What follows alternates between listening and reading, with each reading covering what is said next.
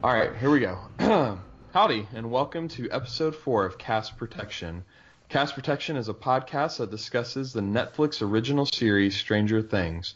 My name is Jonathan Kreitz, and I'm joined by Dave Adberry Hey, how you doing? and Chris Tyler. Hey, everybody. You can reach the show at castprotection@gmail.com, and you can also get to us at Cast Protection on Twitter, and you can also find the show on Facebook. And you can leave a review for the show on iTunes. And speaking of that, we do have our very first iTunes review since we last recorded. Excellent. So let's see what it says. 5 stars, of course. That's the only Nice. only way to leave a good review. It's from W. Andrew M. Says, really enjoyed, good stuff. 5 stars, that's the title. Really enjoyed the first episode. Stranger Things is awesome, and these guys who grew up in the 80s provide great background knowledge to illuminate the references and subtext of the show for those of us who don't remember the 80s quite as well or weren't privy to all the sci-fi horror films of the era. So keep up the good work. So thank you, Andrew. That's a great review, Thank and you. that's what I hope we're bringing to the show every week. If you want to leave a review, we would appreciate a review. A 5-star review is always good. And we need I keep checking. I'm always disappointed when I check the Gmail account. No email today. Still haven't got an email to the Gmail. So castprotection@gmail.com. Don't be afraid to shoot us an email with your thoughts. Especially as we get towards the end, and we're going to be talking about the end of the show and maybe even thoughts about another season and where they could go with it. I'd like to hear what other people think about it too, besides just the three of us. So, Absolutely. Yeah, please. all right, well, let's dive into the synopsis, and we'll go from there. So, in the opening, Hop and Pal look through Joyce's chaotic home with their flashlights, and this is interspersed with Hop breaking the news to Joyce that they found Will's body in the quarry lake. Their theory is that he crashed his bike, then wandered over the edge of the quarry in the dark. Joyce tries her best to explain to Hop what is happening, and he tells her that when he lost his daughter Sarah, he thought he saw and heard her too. He tells her he needs her to rest and then come down to the morgue in the morning herself. Jonathan listens to Joy Division and cries himself to sleep in his room. Hop starts to leave and then decides to sit and watch over the house. Joyce sits up on the couch with an axe from the shed, and Mike's parents debate how to approach talking to him about Will's death. In the basement of Mike's house, he continues to berate Eleven about leading them on about Will. She ignores him, fiddling with the walkie-talkie. Using her powers, she tunes the radio to Will's voice, softly singing the words to "Should I Stay or Should I Go?" Then we get our title, and going into the episode proper, Joyce hears Will in her dreams, and Jonathan wakes her up to go to the morgue. And we switch over to Mike's house, and Karen tells Mike he doesn't need to go to school, and that he can come with her and run anything he wants, even R-rated from the movie store. Mike is saying, Mike convinces his mom to go away, that he didn't really feel like going out, as he then calls Lucas to come over right away. They need to talk about Will.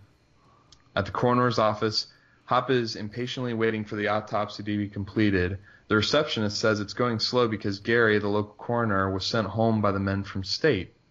Joyce and Jonathan are shown the body through the window, and Joyce refuses to believe it is her son. She knows it isn't him.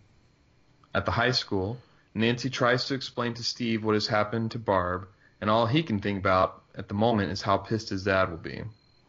Jonathan and Joyce have it out in the street outside the morgue about moving on with the funeral. Joyce says she knows she sounds crazy, but Will needs her to find him. In the basement, Mike and Elle try to convince Lucas and Dustin that it is Will on the walkie, and Lucas isn't convinced. They decide they need a better radio, so they make a plan to get all of them, including Elle, into the school to use the radio from the AV club. To get Elle in, they dress her up in some of Nancy's old clothes and a wig, and she looks pretty good. At the lab, the team prepares to send a man through the growth on the wall. It is organic, and he has to push himself through. Back at the high school, Nancy can't focus on the end of Heart of Darkness in her English class, and she's taken out of class to talk to the police. She tells the police everything she knows, and they tell her that Barb's car is now missing too. They think that Barb just skipped town. Hop talks to Gary, the coroner, in his office, who says it was all over the top as this was just Will Byers, not JFK, that the men from State acted so serious and rushed him out.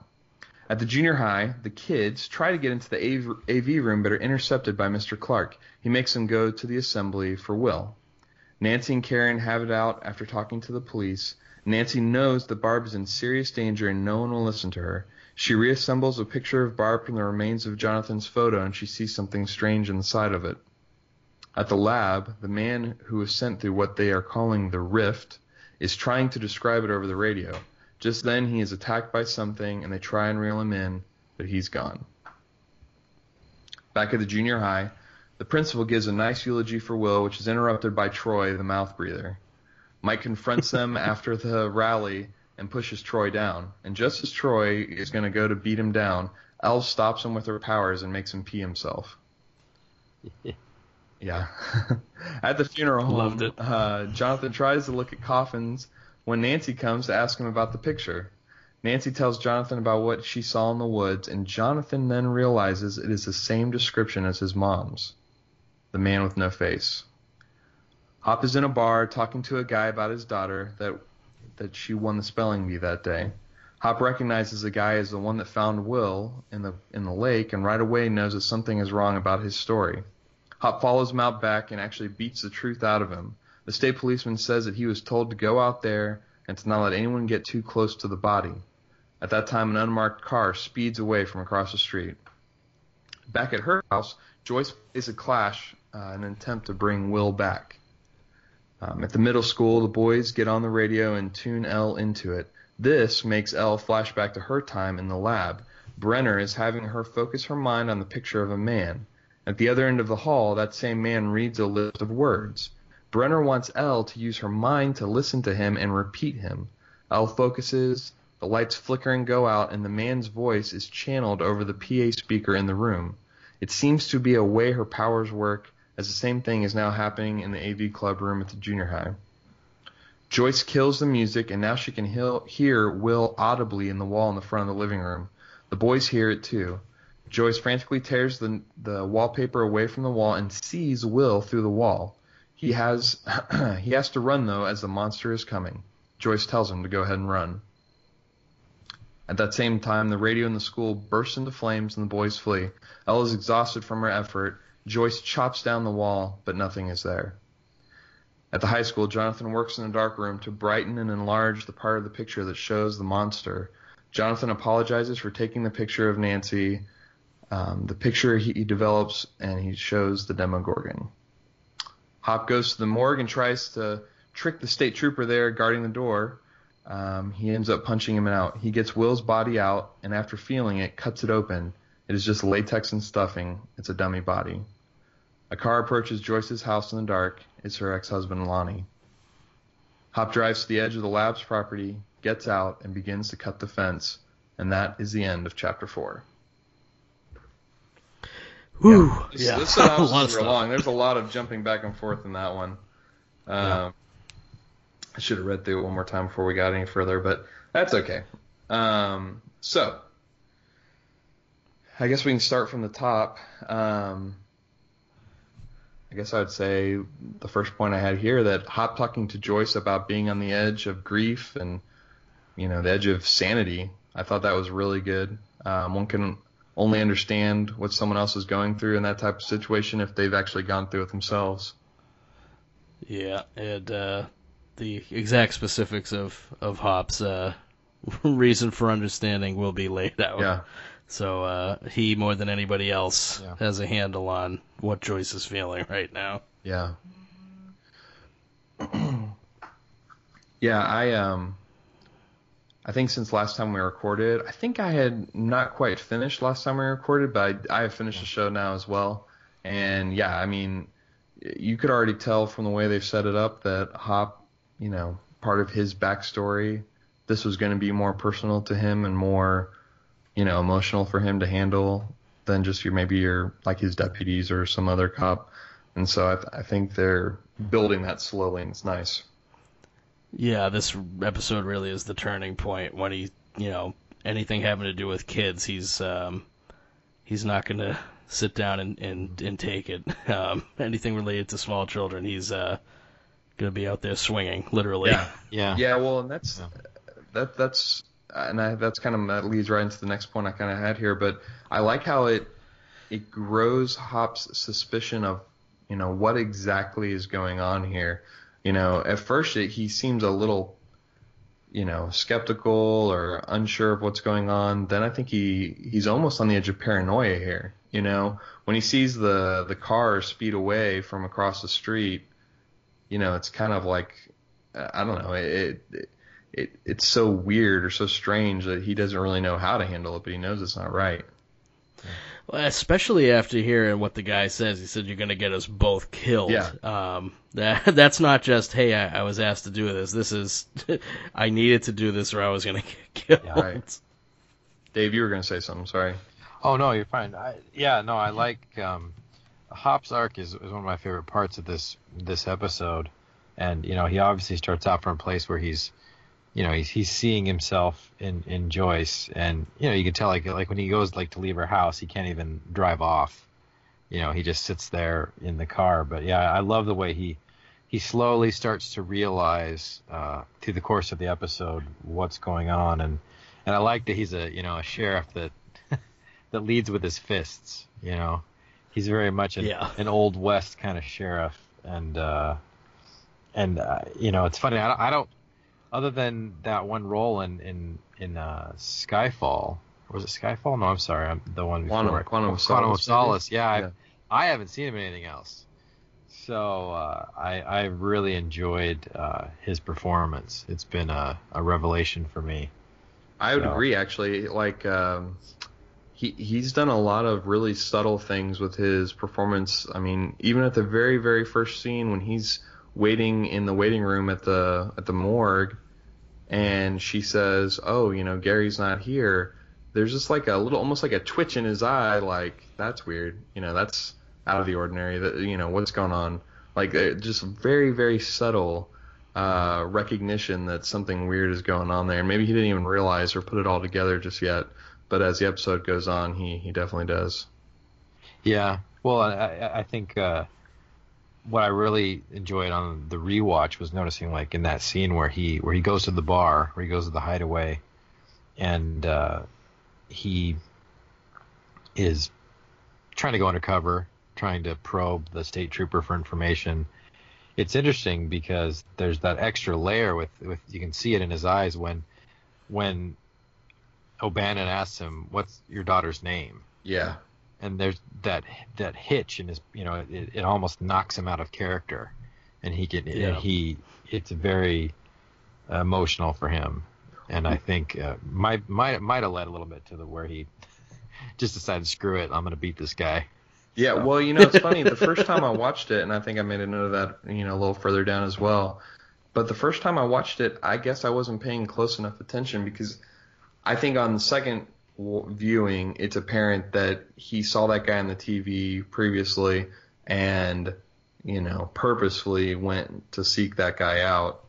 Yeah. And him asking about his daughter, that's what initially made me wonder if that guy, it was the reverse, like that guy was keeping an eye on him or something, because it was like he knew that he was lying about his daughter winning the spelling bee or whatever he said. But no, I think that was just the one thing that this guy could, happen to say that would kind of throw him for a loop for a second. Yeah. Yeah, it's, I lost my train of thought. Go. That's okay. Well, okay, so after that, I just had a note here. Again, I feel like there's a little bit more of an homage to E.T. with the dressing up of Eleven. Especially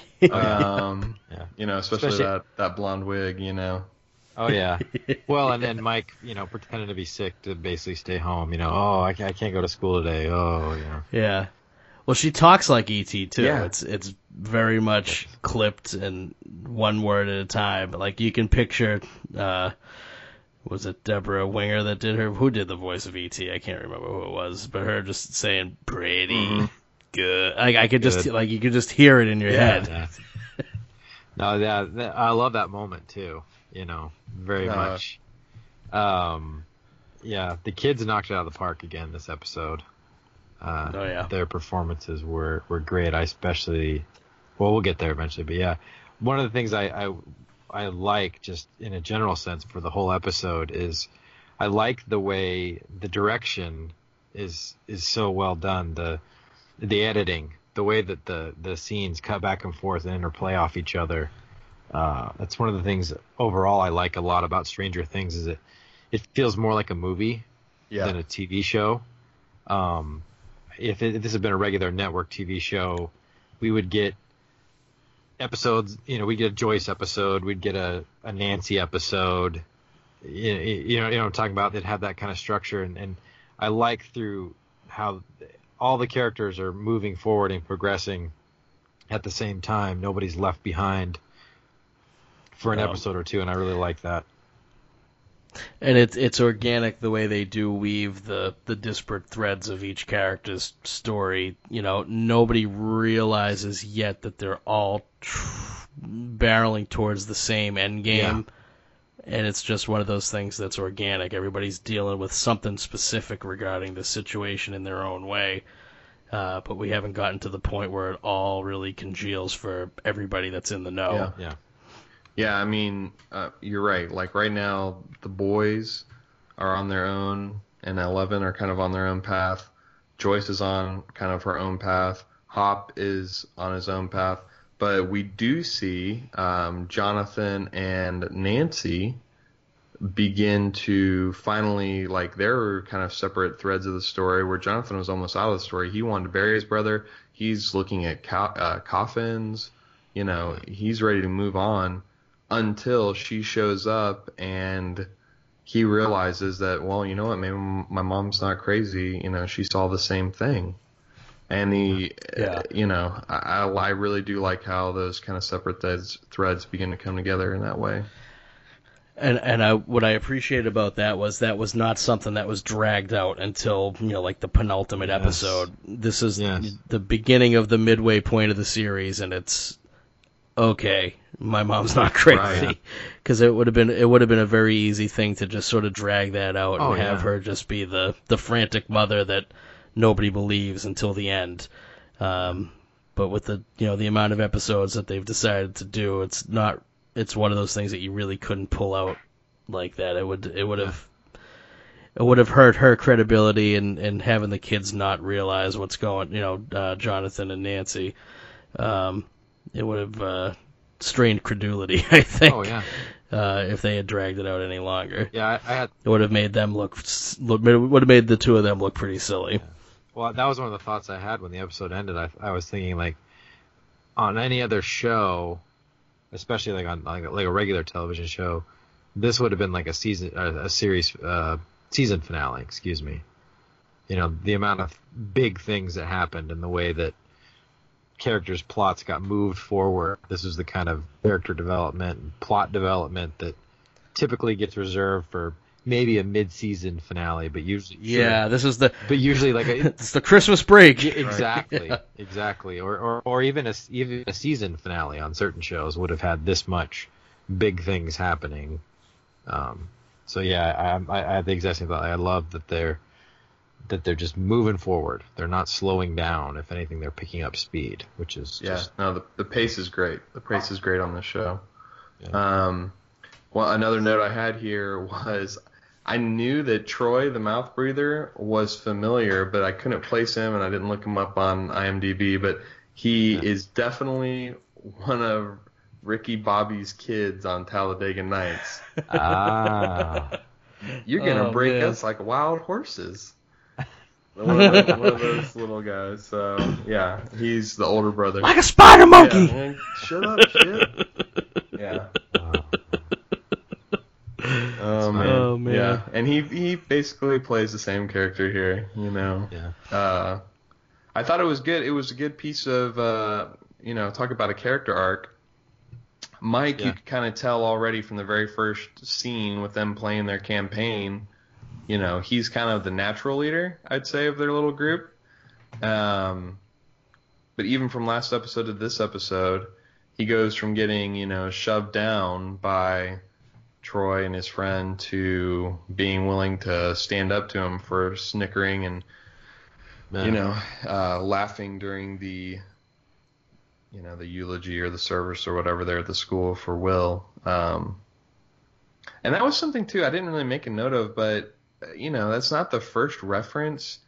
Are we supposed to think that Will is he gay, or they just saying like how I kids think that's it's just like, oh, he's different than us, so he's gay. I think that's exactly what Yeah. it is. There's never anything called to mind about Right. it. Specifically, it's just he's the kid who plays Dungeons and Dragons. He's quiet.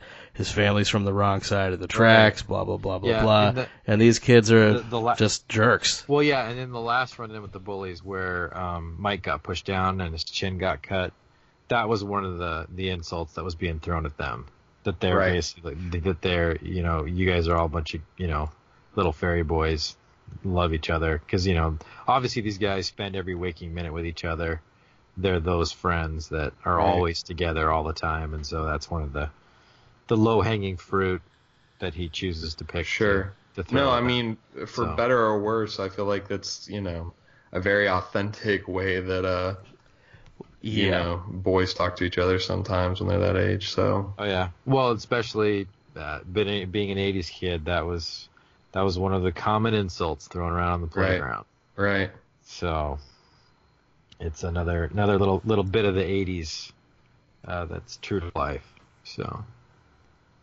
I had a little note about. Oh, go ahead, Jason. No, go ahead. No, you go ahead. I was just gonna say. One of the things I noticed on the rewatch in the moment where they go to the morgue, and Joyce asks to see the body. She has to see the birthmark, and we don't see whether or not the birthmark is there or not. Yeah. And I like intentionally vague. Yeah, I like that little touch. It's the kind of the show's full of those kind of intentional vagaries. Things aren't always spelled out. There's an air of mystery there without being too on the nose, which I really like. Well, because even in that moment, you don't know. They still did a long shot, and it wasn't even actually a direct shot. It was a reflection in the window when her and Jonathan were looking through. So it's a blurry, hazy shot to begin with, but it still keeps that doubt in your mind. Like, we don't know what's going on. He might be able to.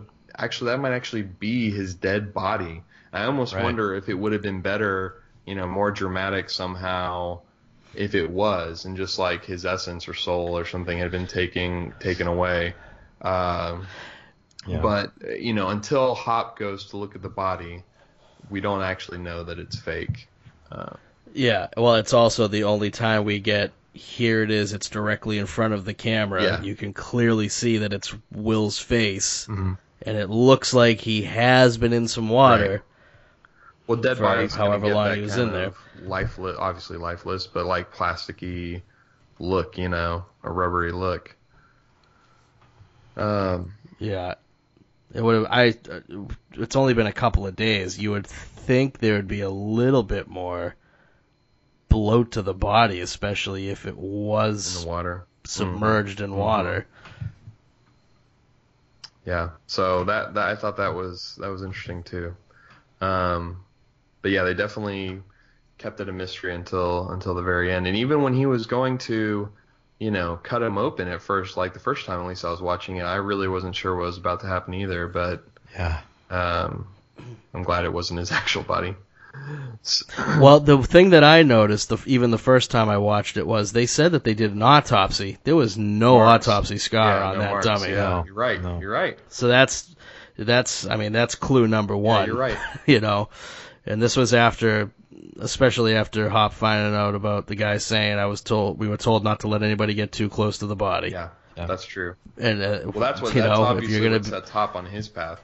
That note right there, combined with Joyce freaking out, I think is what made him have to go see it with his own eyes, Yeah, but he's ever the detective. It's asking why the state troopers were there. He knows it's a privately run quarry. Yeah. So it wouldn't be state involved. It would be the local police that would be involved. So he knows that there's something's getting worked from behind the scenes. Let's see. Well, and the other tip we get about that is when he does talk to Gary the coroner and he does, say it's just Will Byers, it's not JFK. Isn't that part of the JFK conspiracy theories or whatever, that there was some, you know, uh, I guess who had his body at what times and when and where, stuff like Right, that. It's not right. like a clear, record of possession where it went from here to there or something like that. There's some, inconsistency with that a lot of people say, oh, well, maybe they switched his body out or something like that. So I think that also was supposed to be some sort of hint towards it being a fake. Yeah. So, let's see what I had next here. So, I'd already mentioned about him, running to the trooper in the bar. So, in the scene where Eleven is using the big radio, I had written ham radio in the notes. I actually don't know much about the big kind of radios like that you can talk around the world with. So, I don't know if it's actually a ham radio or what it actually is, but the big radio to find Will. Do you think he's visible in the wall at his house like that with Joyce because Elle is, doing what she's doing at that exact moment? Or do you think it's like at that time there's still like a chance for him to get away? Or like what do you think's going on there? I thought that was one part that we didn't really see something like that for Barb, or we didn't really see something like that for Will even before, where he's right there, Yeah.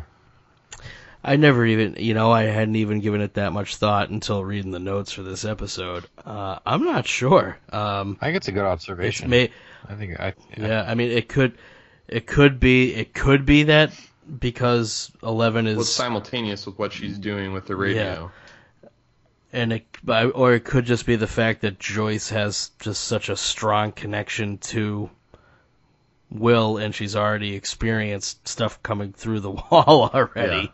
Maybe she's just tuned into it more because she's the one who's dealing with it. I don't know. She's definitely trying to bring him there. I mean, she's playing the music, she's shouting, come on, Yeah, I mean, and if where he is a dark reflection of the home, then he would be able to travel to whatever that dark reflection of the home is on wherever he is.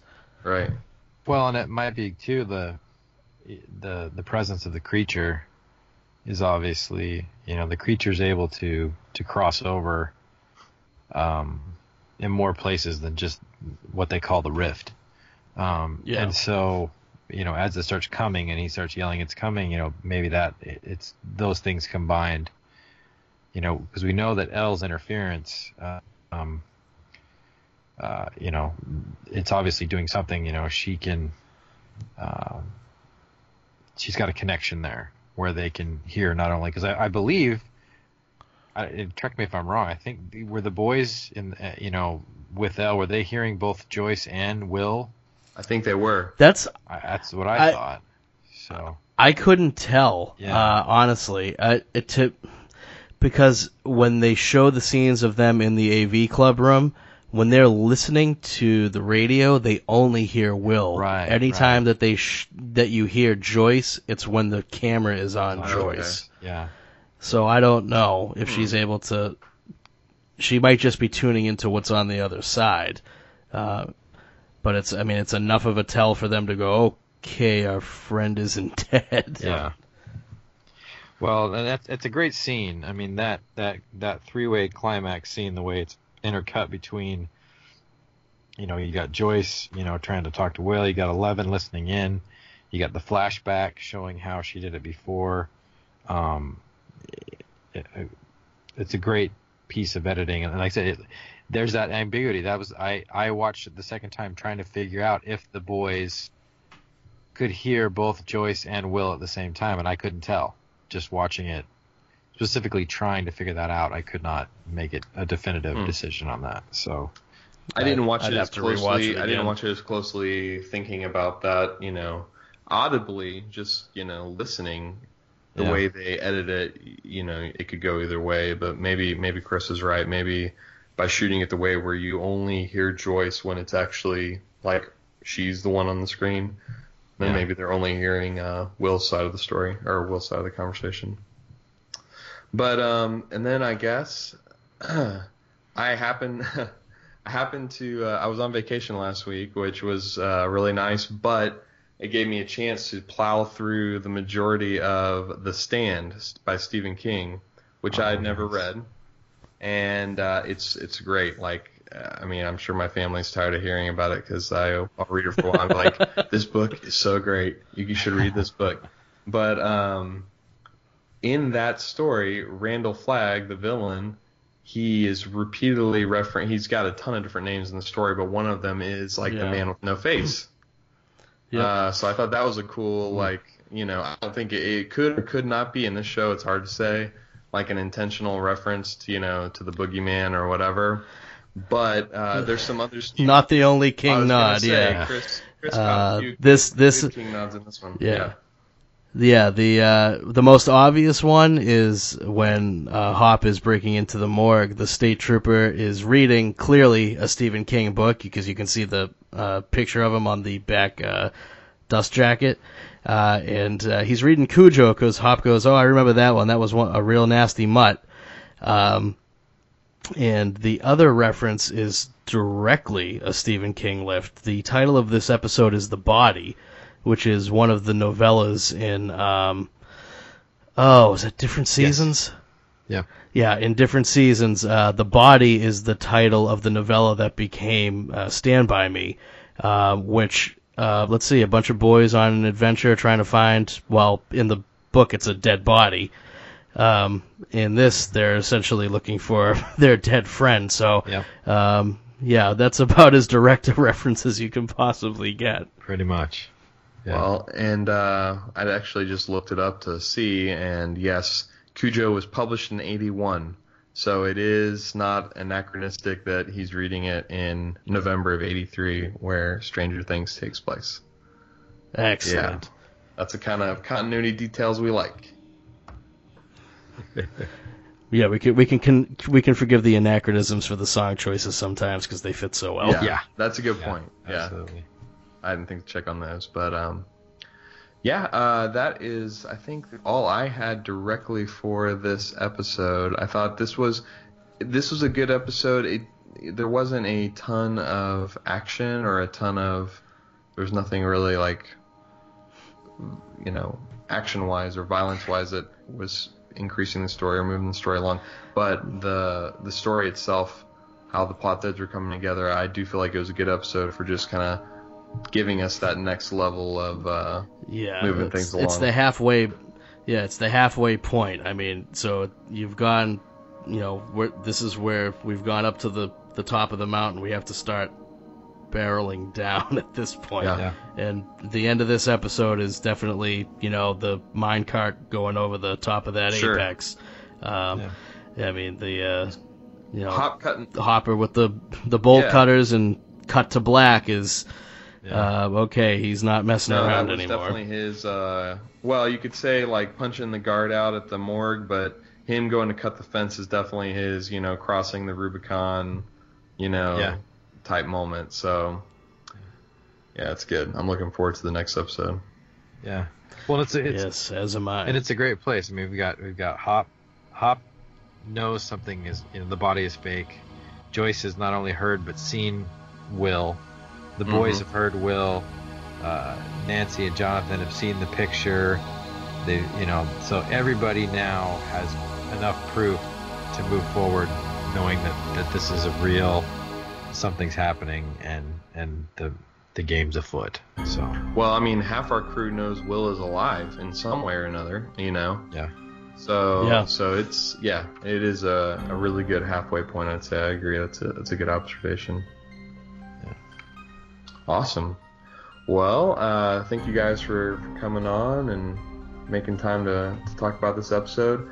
We'll get this one on the feed as soon as possible. And like I said at the top, you can email us at castprotection@gmail.com. We definitely want to hear from you, especially kind of your overall thought, either, episode by episode, but overall thoughts on the show in general are great too. You can follow the show on Twitter at Cast Protection is the handle there. And we did make a Facebook group. If you want to join the group, we'd love to have you. There's not too much on there right now.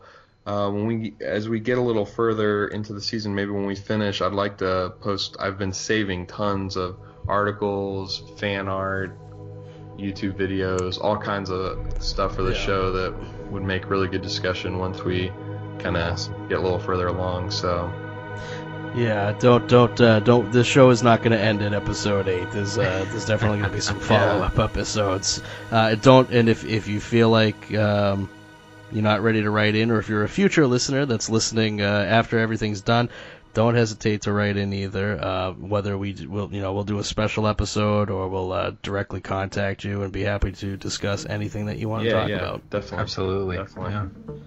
So thanks for listening, and hit us back next time, and we'll be here for episode 5 next week.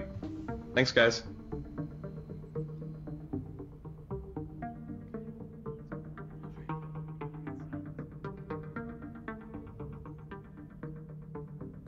If you shop at Amazon.com, please consider using the link at twotruefreaks.com to shop there. If you use this link to go to Amazon and then you shop, Two True Freaks gets a little cut of what you buy, and it doesn't cost you anything extra. So you get to shop as usual and help out the Two True Freaks at the same time. Visit our website at twotruefreaks.com. Two True Freaks is always spelled TWOTRUEFREAKS. You can email Two True Freaks directly at twotruefreaks@gmail.com. Two True Freaks and all of its excellent affiliates are available on iTunes, and you can choose to subscribe to either the entire network if you wish, or pick whichever individual shows you want to follow. We have so many shows to choose from, there's just bound to be one that appeals to your particular fandom. Just search Two True Freaks with an exclamation mark at the end, space, and the number 2. You can find Two True Freaks on Facebook. Just search for Two True Freaks. If you ever leave your house and you actually have friends, why don't you tell them about Two True Freaks? If you've enjoyed our show, please won't you take a moment to rate us on iTunes? That helps others find the show too. Thanks for listening, And join us every Monday for new episodes of Two True Freaks.